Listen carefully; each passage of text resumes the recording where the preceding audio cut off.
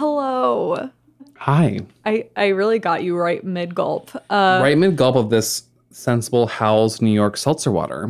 Yeah, don't pretend like you're not drinking with the other hand. Well, the other hand is some sensible Sandpoint Family Vineyards Sauvignon Blanc. Stunning. Welcome to Teen Spirit. Welcome. I don't know why we can't start this podcast without describing to you what alcohol we're drinking, but here we are. I'm Bailey Bennett. I'm Grant Jacoby, and this is the podcast we talk about some films that have may or may not shaped our youths and our adulthoods. That's right. And today... And this is Criminal. We're really freaking excited to talk about today's film. We're thrilled. Yeah. And You could almost say that we could scream about it. I think I'm going to need you to take it down a couple notches. You know what? I will take that critique. I will accept it. I will try to implement it. Okay. No promises. Thank you. Yeah, we're talking about freaking Scream, you guys, which is a film that I don't know. This might be one of the movies that we love the most that we've talked about thus far. Probably It's your favorite movie, isn't it? Mean Girls was a close. This is a very mutual love for us. Exactly. Like we mentioned in last week's episode, if you guys previously listened to our other podcast, Resting Witch Face, we did do an episode on Scream, I guess at least a year and a half ago. Is that true? It feels longer than Maybe that. longer than that. You were living in that other apartment. True. Yeah, that was just early. Yeah, so we talked through kind of the whole Scream franchise at the time, a very much an overview. I think we were just kind of gushing about what we love about it. Talking through the plots. Yeah, so we wanted to really dive in this week and kind of talk through the criteria that we normally talk about on this podcast. Because, no spoilers, but I do think this film holds up pretty surprising. Not even surprisingly, just holds up really well. It's a real gem. Mm-hmm. I mean, I don't know. Do you want to talk about your history with this movie? Ooh, I don't remember what specifically.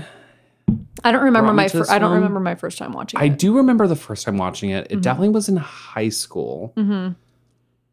I do remember seeing commercials for Scream on TV that scared me so much that I couldn't watch them in my youth. Uh-huh. But I do remember also riding my bike down to Blockbuster, probably circa 2008, and renting it and watching it and being like, I've found my people. I found a film that is so catered to me in every aspect. I feel similarly. I don't remember my very first experience with this movie. I've just seen it so many times at this point. I think I've talked about before that growing up, I was really not into scary movies at all. I was a real scaredy cat. I couldn't I have a vivid memory of watching the movie Clue and that being an experience of a scary movie to me. Oh no. I know.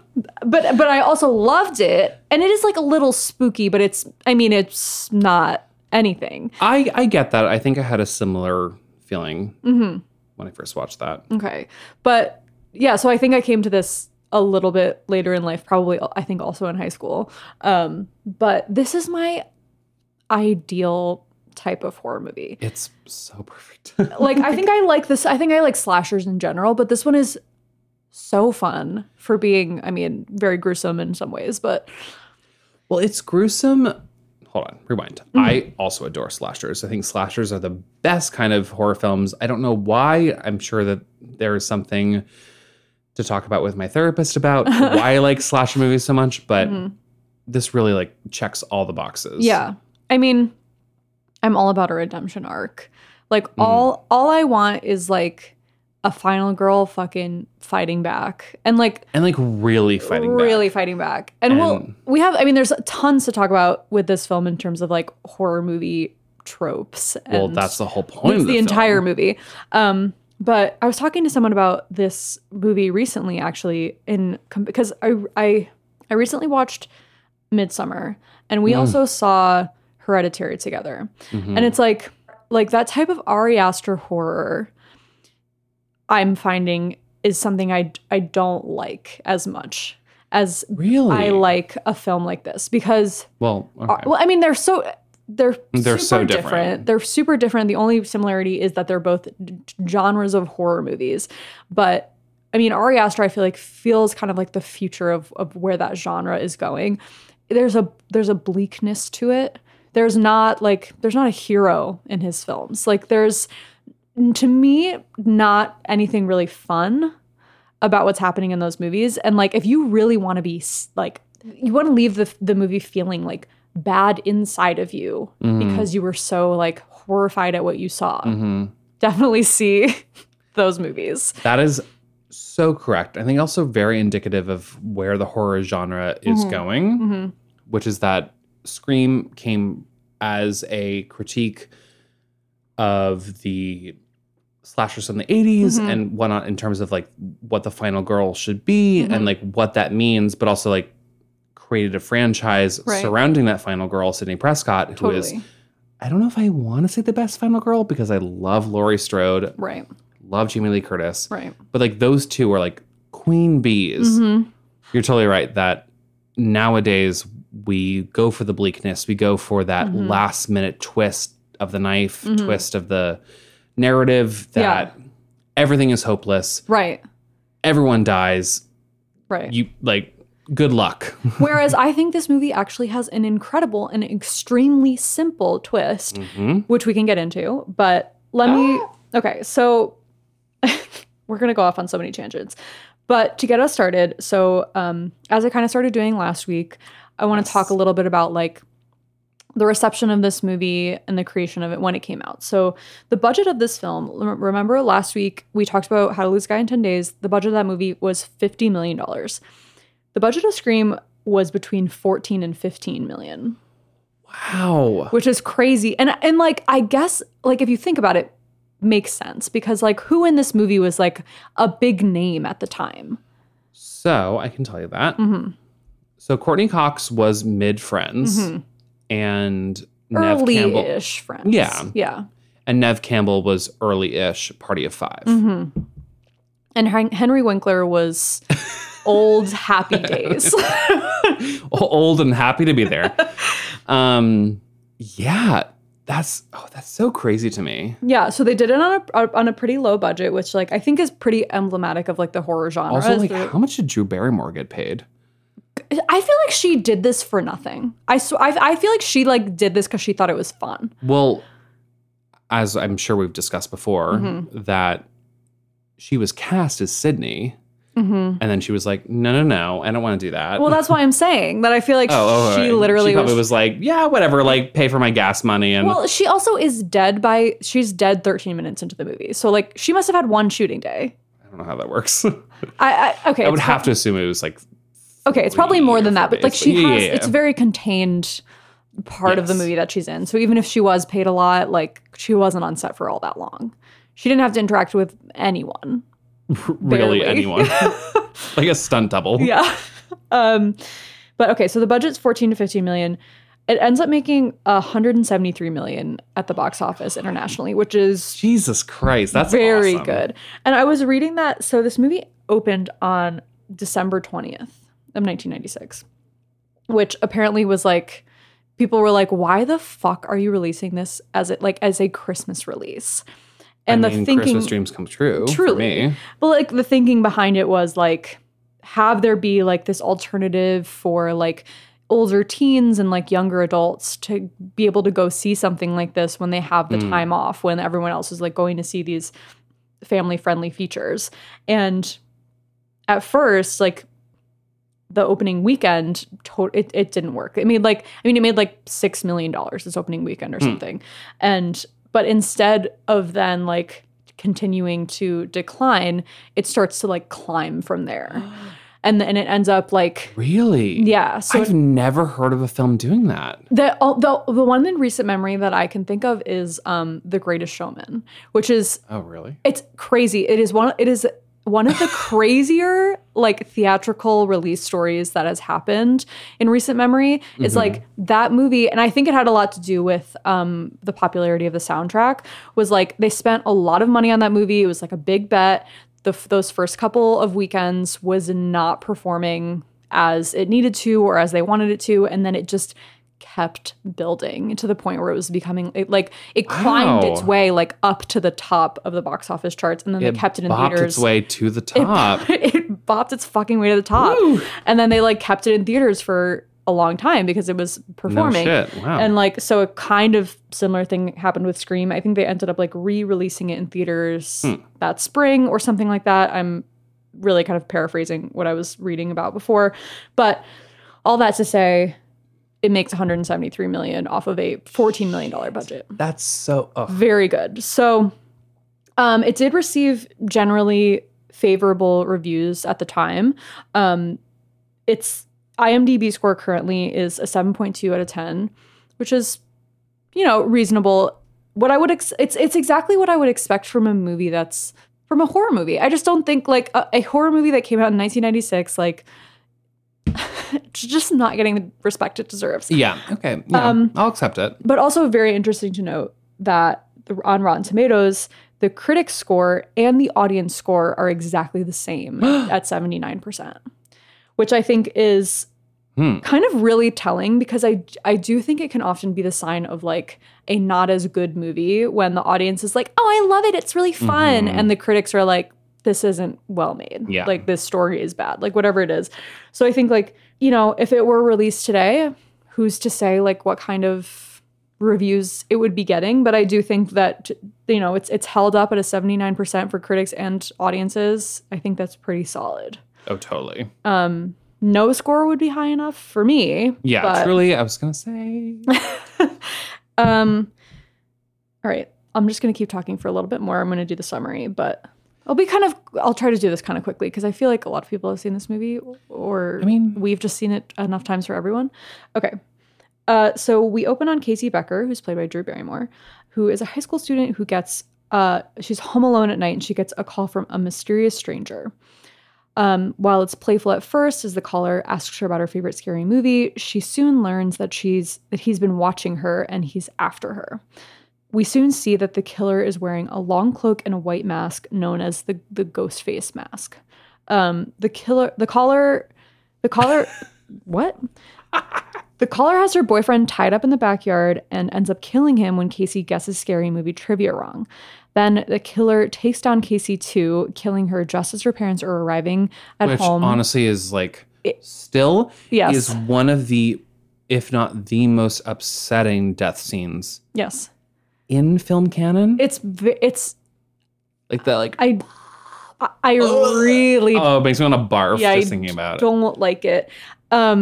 Yeah, I mean, we can talk about how girl probably could have called 911 like a little earlier on in that exchange, but she gets kind of wrapped up in it, and it is what it is. She's super wrapped up in that like turtleneck and that bob. Yes. So literally 13 minutes into this movie, Drew Barrymore is dead. And I don't think, the power that has. The implications that has. So I don't know if you've ever like been to a video store where like they have the film like on DVD. Mm-hmm. Drew Barrymore is in the front of the cast. Yeah. Like she was billed as the star of this film. Yeah, no, I think that was... Well, that was the point. It was like a Janet Leigh Psycho moment where they were like, let's cast someone who is super billable, super like people are going to come to the film to see her being the final girl, and let's kill her. Well, in Psycho, it's like killing the first third of the film, and Scream is like, let's kill in the first 13 minutes. Yeah. Crazy. Amazing. So smart. And that kicks off the Scream does this thing now where it basically has the cold open, the chilling open of like casting a really like big name actor and killing them off in the first 10 to 15 minutes of the movie. And then also, doubling down in the second movie with Sarah Michelle Gellar just biting the bullet halfway through the movie in a really tragic sorority showdown. But we're not here to talk about Scream 2. Maybe a later episode. So Casey and Steve have been killed. So the next day, the high school in this town of Woodsboro, California, is abuzz with the news of Casey and Steve's death, and it especially affects another student named Sydney Prescott, who's obviously played by Neve Campbell. Sydney's own mother had been raped and murdered the year before, but Sydney had identified the killer as this man named Cotton Weary, who's played by Liev Schreiber, who has a larger role later on in the series. There's a lot of details about this first film that, at face value, looking at the film in general, are important and later become very convoluted. Yes. So, it's very weird that he just is not a figure in the film whatsoever. He is a literal cameo on a shot of a TV. Yes. Okay. Perfect. And you're like, oh, Ray Donovan? So, the Manchurian Candidate? A local reporter, perfectly named Gail Weathers, who's played by Courtney Cox, is what? I've literally never thought about that. Her name? That a Gail is like. Are you fucking kidding me? I'm literally not kidding you. Grant, they like make a comment about it in the movie. Which one? She's like, Gail Weathers, sound like a weather woman. Or like a whatever. I've literally never thought about it. This is embarrassing. This is super embarrassing, but we're going to keep it because wow. That's amazing. I mean, so much of this movie lazy. Is self-referential. It is truly very lazy. And she is, in fact, wearing a neon lime green pantsuit for a skirt suit for a lot of the first part of this movie. For all of the film. Yeah. So it turns beige at some point. Right. So Gail Weathers is quick to try to scoop the story, paying particular attention to Sydney because the two already have this negative relationship after Gail published a book about Sydney's mother's murder. Murder in Woodsboro. Mm-hmm. So we also meet a young police officer named Dewey, who's played by David Arquette, who is also on the case and starts to kind of take a liking to Gail. So we're setting the scene. Sydney's father leaves on a business trip that night or that morning, and her friends Tatum, who's played by Rose McGowan, wants to keep Sydney company that night. But before she can arrive, Sydney receives a call of her own and is visited by the killer herself. She's able to fend him off, but is surprised to see her boyfriend, Billy, who is played by Skeet Ulrich, arrive just as the killer disappears, cell phone in tow. What I think is a cell phone, could be a landline. Like, it's a large phone. But, yeah, this is back in the day where, like, having a cell phone was incriminating. Mm-hmm. So she's initially suspicious. That's a good point, though. Like, no one is carrying a phone around with them in 1996. No, truly. That is the literal point when he gets arrested. Is they're like, you have a cell phone? Oh, you murderer. Well. Okay, truly. Well, she's initially suspicious, and the police do arrest him, forcing him to spend the night in jail. But while he is in custody, Sydney receives another threatening phone call. So this, are you fucking kidding me? I'm not going to drink this bottle by myself. So the implication is kind of that because she like gets a call while he's in jail, it couldn't be him. Mm-hmm. So Billy is released the next day, and the suspicion has shifted to Sydney's father, Neil Prescott, as the calls from the killer have been traced to his phone. And they make this kind of like make this side comment of like, well, they could have like copied it or. Yeah, there's some technology, some like mid-90s technology that's really doesn't make a whole lot of sense in terms of copying cell phones and calling 911 from your computer. From your computer. Which, like, honestly, resourceful. Iconic. Get it. Like, let me call 911 right now from my computer, and by that I mean my phone, to get out of this conversation. Whereas, like, there's nowhere I'd rather be. Casey Becker is truly like holding a phone for the entire time that she is on screen and does not call 911. She says she's going to call 911 approximately like literally times. As her body's being dragged. Like she's literally holding. Oh, yeah, it really sucks. Anyway, but also that haircut. We're gonna get through this summary. Yeah, we're like tip of the iceberg. So School is suspended in the wake of the murders, and the students decide to have a party at Tatum's boyfriend's Stu's house, who is played by Matthew Lillard, aka Shaggy. And after the students have left the school, Principal Henry, who is played by Henry Winkler, is stabbed to death in his office by this mysterious killer. Also, Sydney has a run-in with the killer in the bathroom. The killer is in this movie. So that scene makes literally no sense. No sense, right? So I know that Henry Winkler's death was added post-production. Because they were like... Not enough deaths. Well, more so that there was a long stretch without enough deaths. I would not be surprised if that bathroom scene was also added because she runs out and she's like, and then it's crossfades. It's another scene. Why would you not Why did that happen? Yeah. Call the police, call someone, call your dad. Don't call your mom because she's dead. But right. Well, that is something that I noticed upon this rewatch is that the killer is in almost every scene of this movie. Very omnipresent. Truly showing up everywhere, which in some ways makes it scarier and in some ways makes it almost more comedic, where you're just dude, do you not have anything better to do? The amount of times he tries to kill Sydney and doesn't even come close. But I think it's really interesting that I think in a lot of movies you would really build up her encounter with the killer and have that come at the end and have all this suspense surrounding it. Whereas this movie, she's attacked within the first 25 minutes of the movie. 18 times. Yeah. Where you think when in that initial attack that we talked about before where Billy shows up. I love that scene. Where you think you're oh, she's just paranoid. Nothing's going to happen yet. It's too early in the movie. He's fucking there. I love that scene so much. Yes. I mean, this obviously plays into we're going to talk later about the representation of women. The fact that she's she's not scared at all. And she's what am I doing now? And she's picking her nose, being oh, you just expect me to run up the stairs and running out the front door. Oh my God. We have to talk about that. I'm going to have chills this entire episode. I'm going to stop talking about how many times I have chills because I'm obsessed. Okay. So anyway, they're throwing a party. They're sure throwing a party. Sydney, Tatum, their friend Randy, who's played by Jamie Kennedy, and many other students flock to Stu's house for the party.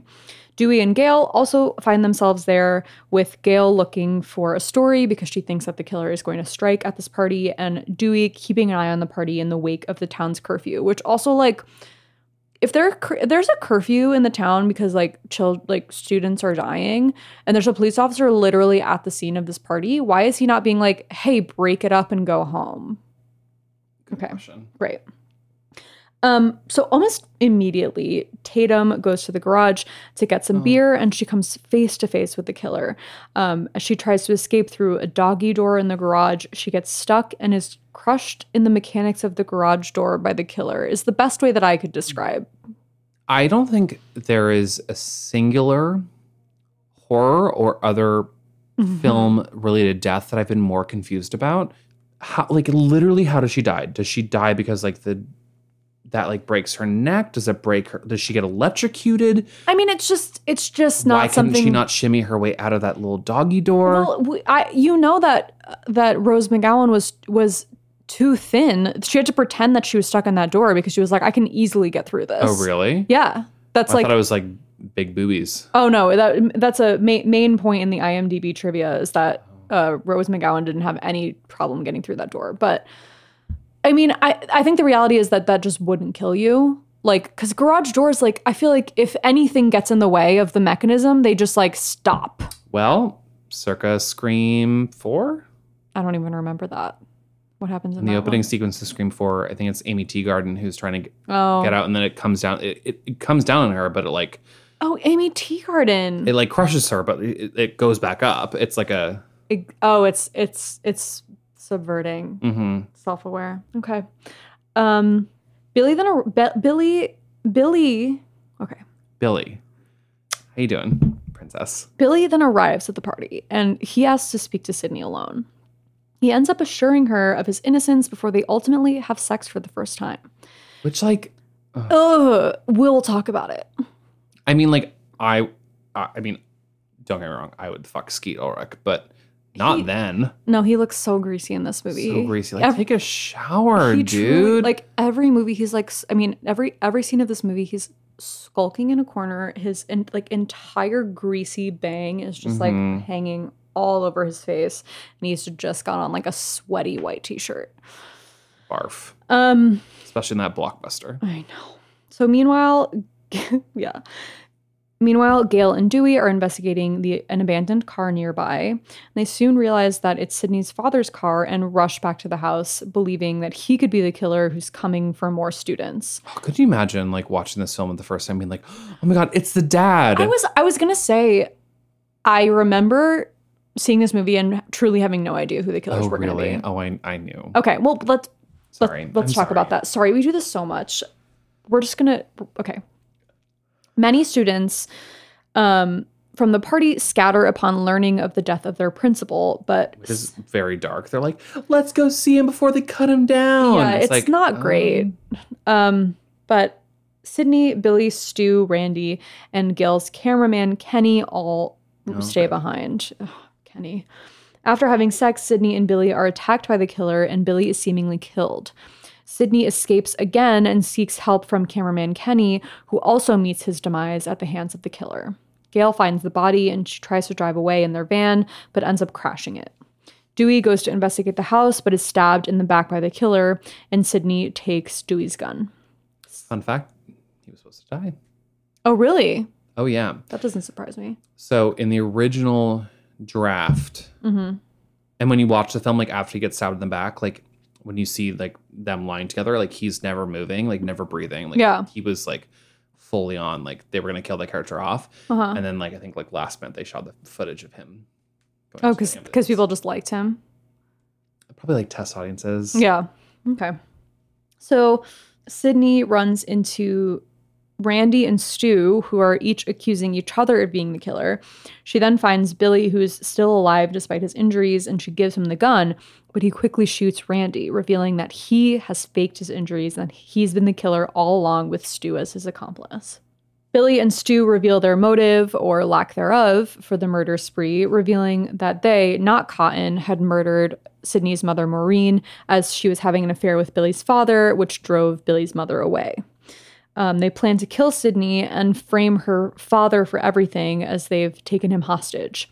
They begin to injure one another to make it look more plausible that they've put up a fight against the killer, but Stu starts to bleed out way too much. Gail is revealed to be alive and intervenes, and this allows Sydney to regain the upper hand, killing Stu iconically with a TV and ultimately killing Billy as well. Improvised line. Which one? Oh, sorry. I know that he improvised the line like, I always had a thing for you, Sid. Oh, he's very good. He's really good. Yeah. Like scary good. Yeah. Randy, Dewey, Sydney, and Gail are all injured but alive as the sun comes up over Woodsboro, with the killers having been found. Ugh. So, where to go from that? That's the movie in its perfect entirety. I don't think I have a single thing to say now in rewatching it than I did like 10 years ago. Oh, okay. So you have nothing to say. I have nothing to say. Thank you for listening. I more so mean that like it hasn't, like, the feeling of watching it hasn't changed for you since like your first interaction. Yeah, I feel the same way. Like every time I watch it, I'm like, wow, fuck yeah, that's great. wow, fuck yeah. Yeah, where to begin? Cast. A+. Very good. Like, this is the type of cast that dreams are made of, where every single character is stacked. And it's like retroactively good. Well, of course. Where you're like, yeah, because like we were talking about at the time, it's like some of them were, kind of known, but no one was huge. And now I think looking back on it, it's like crazy to see all of these people in a film together. Especially for me, Courtney Cox is like a real highlight of this franchise. Because I'm a huge Friends fan. And I love, I know, it's really too bad. But I love seeing her in a role that's so different from that. Well, this is my favorite role that she will ever play because it is so...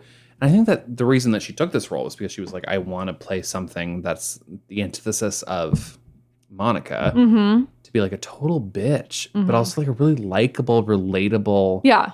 Oh, I think you really like her by the end. And Gail is a queen. Absolutely. Despite her tiny, tiny bangs that will come later in the franchise. Yeah, we're gonna ignore Scream 3 if for nothing else than for her bangs. Right. Right. Yeah, like you got Drew Barrymore in a great cameo. You got Nev Campbell, never been better. You got actors like Skeet Ulrich and Matthew Lillard who are like around, but and are very good. Very good. Just like everyone is so good in their roles. James Kennedy. Yeah. And I mean, I don't know a whole lot of like David Arquette's other roles per se. We'll talk about that more later. But also so great. Yeah. Really, really fun. For me, it's really good. I mean, we can talk about this later, but like the diversity in this cast is literally zero. Yeah. There is truly nothing. So I think like in that way. Which, to play devil's advocate, is actively addressed in the sequel. Yes. The opening scene, the Casey Becker version of Scream 2 is Jada Pinkett Smith and Omar Epps in the opening scene critiquing the film version of the events of Scream, being like, oh yeah, that white lady, like don't do that. Right. Yeah. And then obviously like Elise Neal makes an appearance as Sydney's friend Hallie, and like they do attempt to remedy the active faults, which I'm sure I would hope would have been a critique of the first film, because the race aspect gets a true F. Yeah, there's nothing to go off of. But yeah, I think in all other respects, it's a really good cast, really classic. Yeah, A+ cast. Yeah. The representation of women. This is like the gold mine. Yeah. Yes. Truly so much to talk about when it comes to the representation of women in this film. But I think a good way to get into that is we've hinted at the fact that this is a movie that obviously plays with a lot of horror film tropes in a very self-referential, very obvious way a lot of the time. And I think the role of the woman and the role of the final girl in this movie is also goes hand in hand with all that stuff. So just really quickly, I want to bring up, so we have the Randy character in this movie who's played by Jamie Kennedy, who is really there to kind of like almost like point out all of the things that this movie is doing, to comment on and point out and subvert these tropes. And he has these like rules for surviving a horror movie, which I think do play into the role of women a lot, mainly with the rule of you can never have sex if you're going to survive a horror movie. So this goes back to the kind of like virginal female always being the one that makes it to the end of the movie. You can never drink or do drugs, which again is like you have to be this like pure and innocent in order to survive. And then the one that's a little bit more of a joke premise, but also is very true, is to never ever say, I'll be right back. But then I also noted that right after that scene happens, Gail says, I'll be right back. And it's her cameraman that dies and she survives. Oh. So it's like this movie is constantly being like, nope, we're going to flip it around. And I think that's never more true than with the representation of the females in this movie. Definitely. I don't know. How do you feel about Sidney Prescott as our protagonist? I think that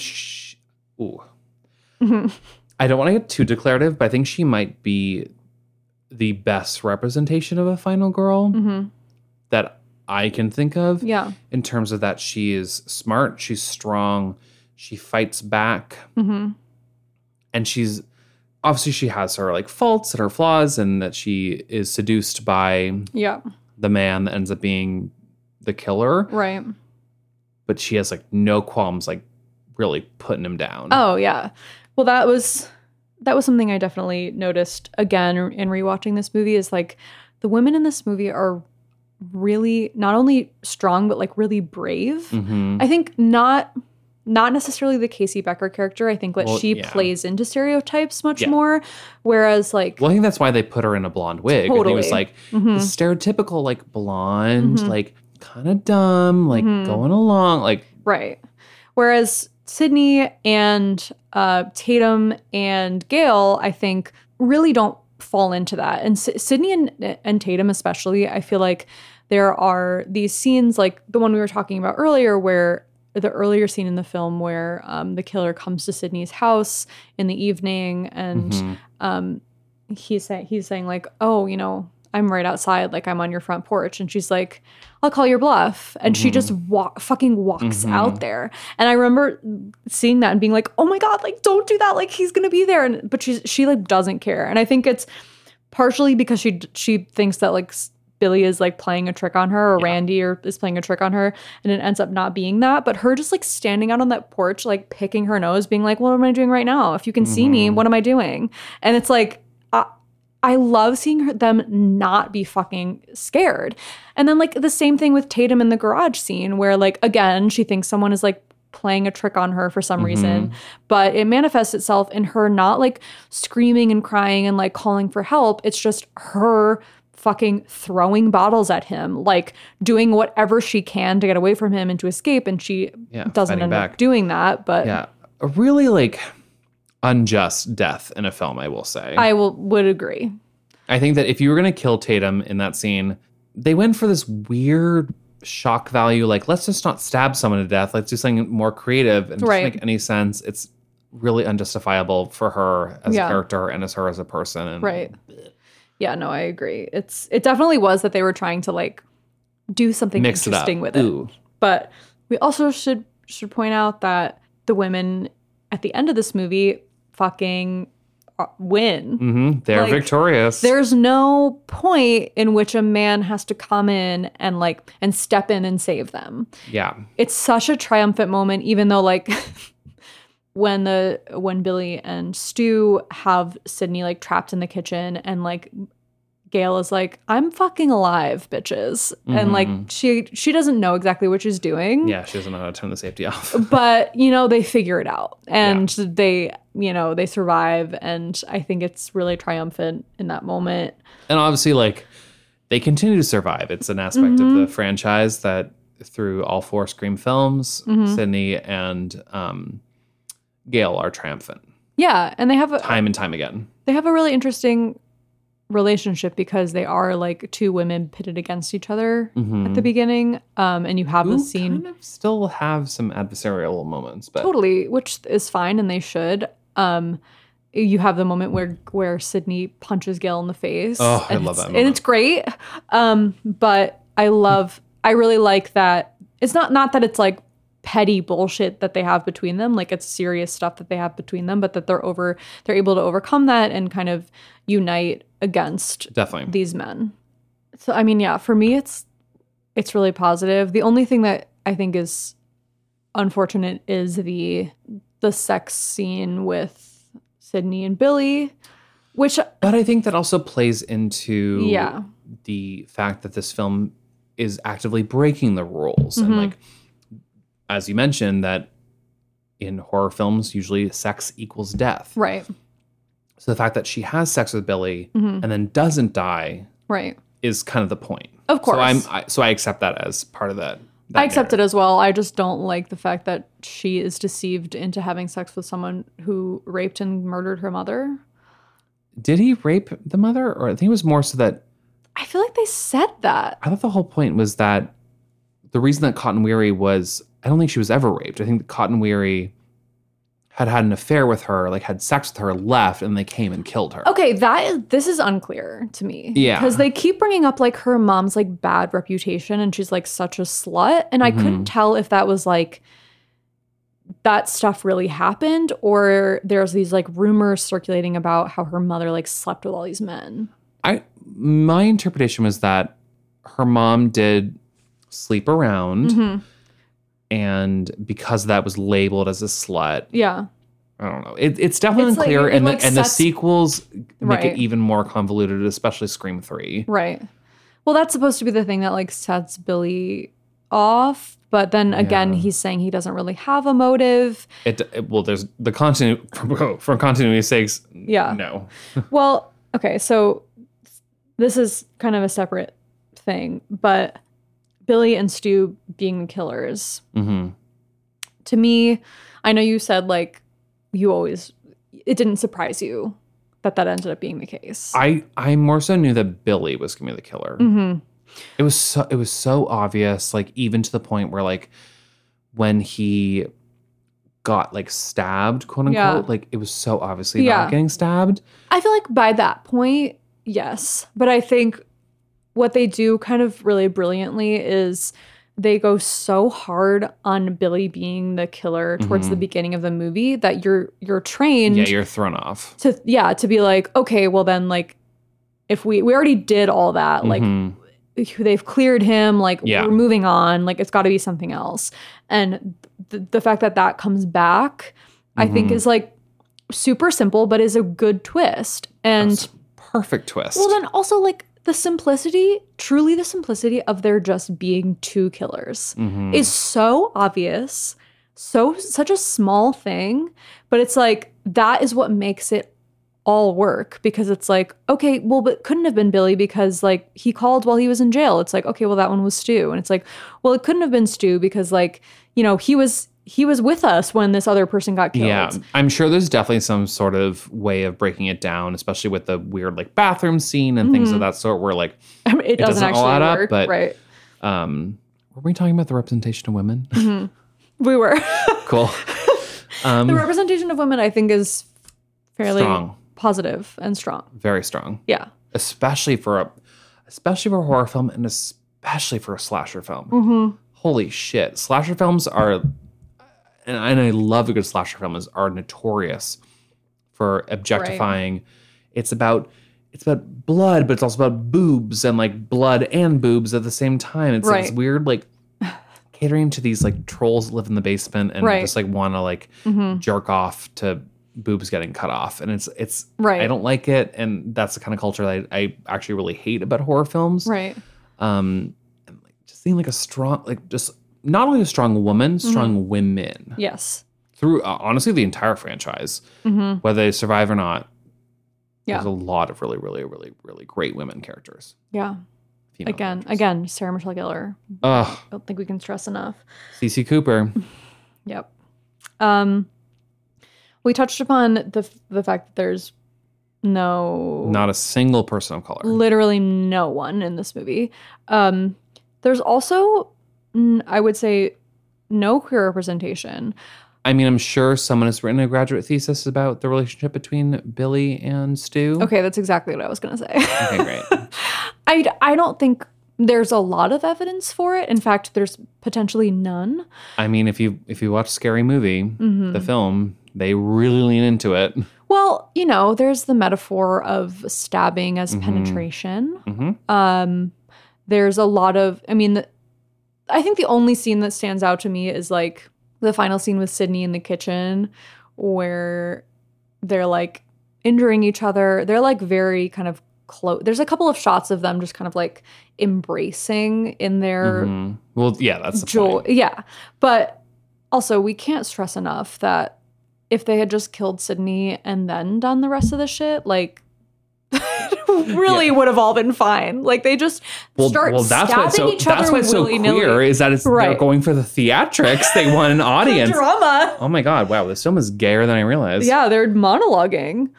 And honestly, like I'm saying that as a joke, but that's like kind of a point where like you could totally put a queer lens on like their relationship and like the way that they are going about these murders. And like there is that kind of homoerotic stabbing, like, yeah. I mean, honestly, I see it. And I do think there's some kind of relationship with their relationship to their masculine identity and maybe them like realizing things about themselves that are making them uncomfortable and deciding to take that out in this very violent way. I mean, because it's also interesting that the people that they decide to kill are their current and past girlfriends.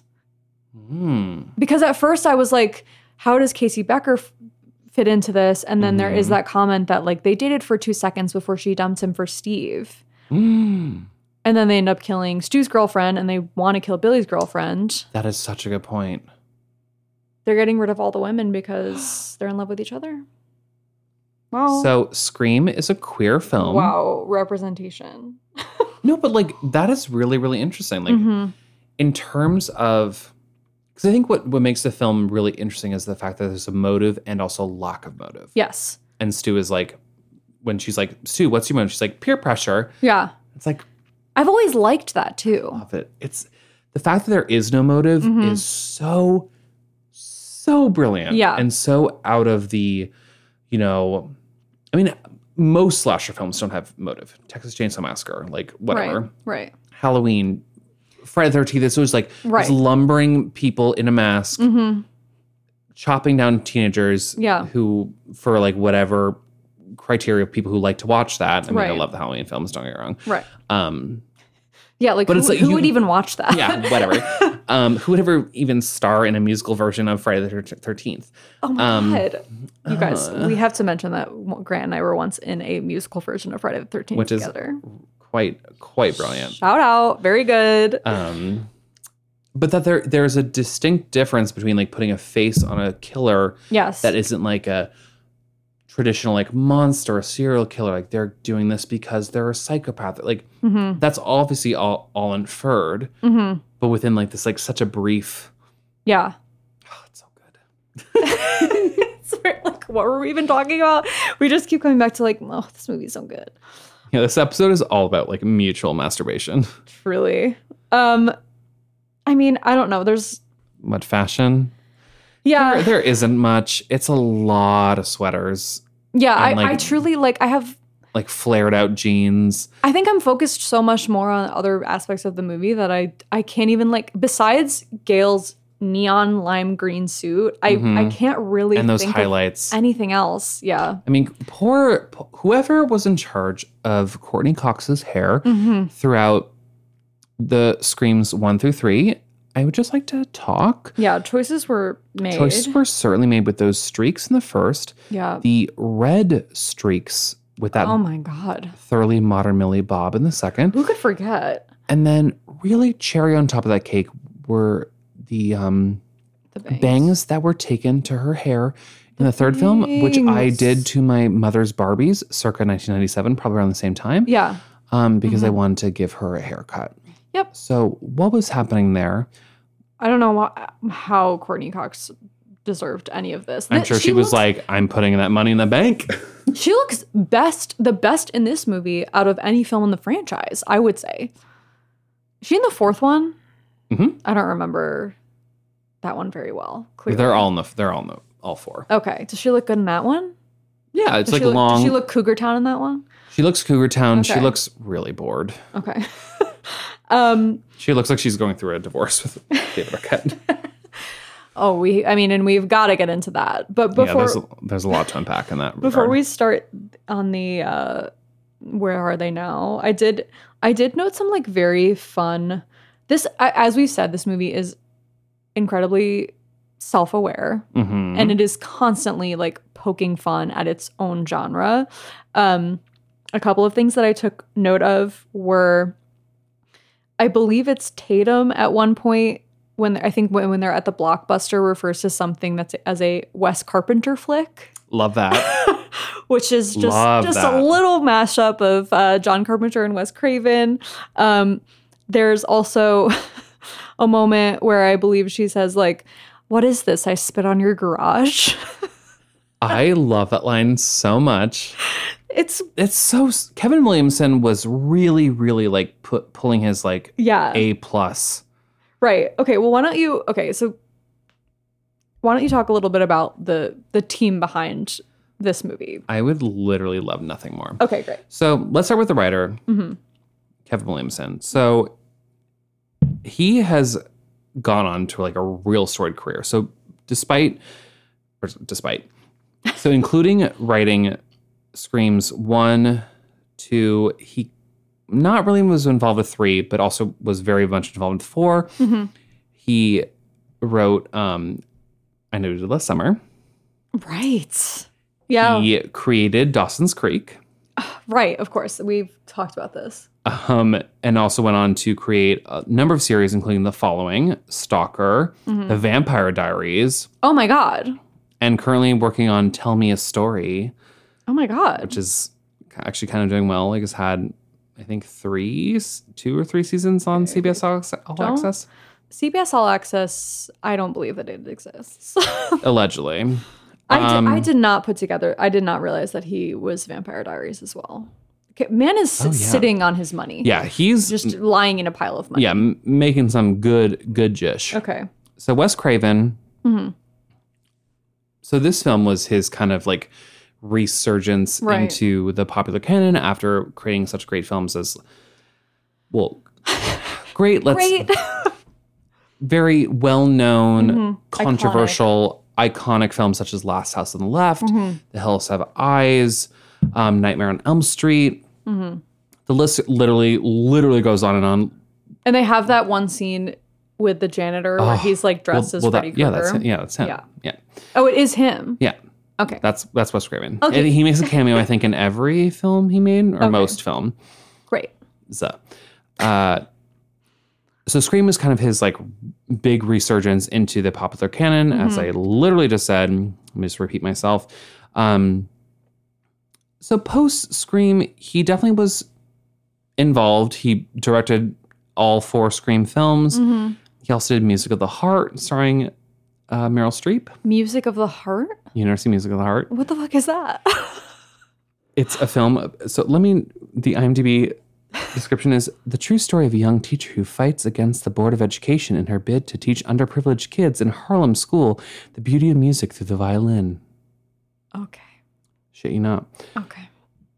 Apparently he only made Scream 3 because he wanted to make that movie. It's like, did Meryl not win an Oscar for that? Like, it was largely ignored. Okay. But yeah, honestly, post Scream, he really just did the Scream franchises. He did Red Eye, which I really love, with starring our Golden Girl, Rachel McAdams. He did Cursed, starring Christina Ricci, which was apparently a hot mess. Unfortunately, he did pass away from cancer in 2015. Yeah. So I know that there was an actively planned second trilogy starting with Scream 4. Was there? There was. There have been rumors of a Scream 5. Who knows? According to IMDb, it's coming in 2021 and starring Neve Campbell, but... Really? Is this the kind of thing where you want the franchise to continue, or do you wish that it had gone out on a higher note? Here's what I'll say. I think that here's what I'll say. So obviously the first film critiques horror films. The second film critiques sequels. The third film critiques trilogies. The fourth film critiques remakes. Right. I'm honestly so devastated the fact that they made a Scream TV series. Yeah. That did not incorporate the canon of the films, because I think that was the next step. Like, outside of films, sequels, trilogies, remakes, the next step is TV series, but they ignore the entire, it's right. So it's like, garbage. I feel like they did, the TV series was like actually scary. I watched it. I didn't really watch it. Really, really bad. But it's like, it should have critiqued films that have been turned into TV exactly. series. And like, what better way than involving the entire cast? Right. Well, speaking of the cast, interestingly enough, I will say, like, a lot of these actors are really, really relevant, but like, don't do a whole lot outside of this, like, the Scream series. That doesn't surprise me. So obviously we have Neve Campbell. Yeah. Let's start big. So she's continues to play Sidney Prescott through Screams 2 through 4. She's also been in films such as Wild Things, The Company, and most recently in Skyscraper, across from The Rock. No, I forgot about that. But she's also done a lot of TV work, including Mad Men. When the films were being made, she was on Party of Five, and she also had a very, very long arc on House of Cards. Oh, yeah. Okay. Courtney Cox continues Screams 2 through 4. Obviously, you might know her from Monica from Friends. She was on Cougar Town. She was. Which apparently people like a lot, so good for her. And she's still around. They're doing a Friends reunion. Yeah. They're interviewing people. Yeah, I was like, let's be clear, it's not more episodes of the show. They're just going to sit on a couch and like talk about when they were on Friends together. Then we obviously have her former husband, David Arquette, who also continued on Screams 2 through 4. He was in films such as Never Been Kissed, Eight-Legged Freaks. A lot of, like, I don't know. Yeah, I He could. was in The Adventures of Shark Boy and Lava Girl. Oh, was he? Yeah, I mean, if you were like, I couldn't name something David Arquette was in that's not the Scream franchise. They did do a cute thing on, if my friends' heads are out there, they did do a cute thing around like season, I think 5 or 6 is when they got married, where the episode after Courtney Cox and David Arquette had gotten married, they changed the opening credits of Friends so that every character, their last name was like, I do remember that. was like hyphenated with Arquette. That was very cute. Pretty cute. But yeah, it didn't work out. But I think I was gonna say I think they're friends, but I literally have no idea. Yeah, no clue. Skeet Ulrich is actually like been working a lot. He's done Riverdale. He's currently actually leaving Riverdale, right? But has been playing Cole Sprouse's dad on Riverdale. Better to do? I think he was probably fired. I think they're writing the character out. Okay, interesting. But he was also in The Craft, as we discussed. He was on the TV show Jericho for a long time, and by that I mean like 2 or 3 seasons. So he's been around. Rose McGowan was on Charmed, and has obviously been more notably speaking up for the Me Too movement and her unfortunate, like beyond unfortunate experience. Yeah. Having been sexually assaulted and kind of has become a voice of that movement. So kind of has put acting to the side. Matthew Lillard went on to star as Shaggy in the Scooby-Doo films. I'm sorry. I think you need to say that more like slowly and just like with a lot more power and the force that it deserves. Matthew Lillard has gone on. No, this is not what I wanted. Matthew Lillard's gone on to star as Shaggy in the Scooby-Doo movies, as well as really, really like a beautifully like kind of heartbreaking turn in The Descendants, starring George Clooney. I saw that movie, but I don't remember that. He's the guy that George Clooney's wife like cheats on with, and like he's married to Judy Greer. It's like horribly heartbreaking, like nice acting. Shaggy. And was on the Twin Peaks revival, and is more recently in the NBC show I currently adore, Good Girls. Oh, okay. So actually, I will say, according to IMDb, both David Arquette and Matthew Lillard are like 140 IMDb credits. Like crazy. Like a lot of voice work and like guest TV spots, like really like pounding the pavement. I was very impressed by Matthew Lillard watching this again. I think he's a really good actor. Yeah, he's bringing a real chaotic energy in those last couple of scenes. Really most chaotic. Like you watch that and you were like, what is going on with you? You're like, yeah, I believe that you snapped. Yeah. I don't know, Grant, would you recommend this movie? I just like really could not recommend this movie higher. I think that this film was, the reason this film was so important to me was because as a lover of the horror genre, you get used to seeing bad movies. You get used to seeing movies you're like, you like, but it's like, oh, like it's so bad, but I love it. And this film came along in my youth, and I was like, wow, this is an objectively well done, well written, well shot, well acted film. And yes, there were some problems with it, and there are a lot of sweaters, but it's so enjoyable. And what also I think it does really well, it's very violent. Yes. But it's not gratuitous. It's bloody, but it's not. In some weird, like the only thing that gets me, I don't know if I'm going to say the right thing, but the shot of Casey Becker on the tree.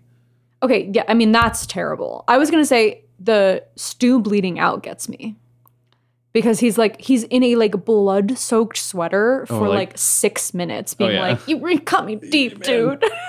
Like my mom and dad are being so bad at me. Yeah, like I like know that it's corn syrup, but also he's just like drenched in it. Yeah, but he deserves it at that point. Yeah. I'm more so thinking like, we've become so desensitized to films where it's like people got their heads cut off, and like you can see the entrails, and like especially like right after this film, or at least, the subsequent decade, it became about torture porn and like how gross could you do? Like you have films like Saw and Hostel where it's like, let's take a blowtorch to someone's eye and let's see like cutting off a toe. It's like you don't need that. No. The film is simple. It's It's neon pink looking blood on a white sweater. But it just feels realistic in a very tasteful way. Yeah. But also hitting that kind of like adrenaline rush of a horror junkie by like wanting to see some violence and wanting to see some. Yeah. But also is still beautifully campy in a lot of ways. And like kind of similar to what we talked about with Mean Girls, I think actually a lot of young people would really enjoy this movie because it is so self-aware that it doesn't feel as dated because Agreed. it's always making fun of itself to a degree. Like it's critiquing the entirety of the horror genre, right, which is so brave and so it's really well done. And unfortunately there hasn't been a film I think like that since, in the same way of marrying that level of horror and camp and comedy. I think like Cabin in the Woods.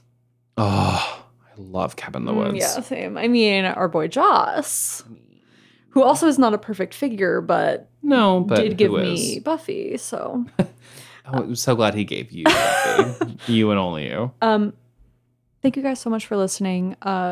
Obviously, we could talk about this movie forever. I'm sorry. This was probably a very jumbled kind of conversation. But this is what happens when Bailey and I are both manic in how much we love a film. Yeah. Very like different to when we're like, well, let's like analyze it. Yeah. But, as always, we'd love to hear your thoughts and opinions on this movie as well. You can follow us on Instagram and Twitter at Teen Spirit Pod, and you can email us at teenspiritpod@gmail.com. We did want to say that next week we're going to be doing another fave of ours, which goes right back to some Lindsay Lohan canon, and I think we're gonna talk about a little Freaky Friday. I truly cannot wait. I'm really excited about this. Speaking of Jamie Lee Curtis and our favorite final girls, this is a real segue. A real career arc for her. But yeah, again, thank you guys for listening, and we'll see you next week. Bye bitches.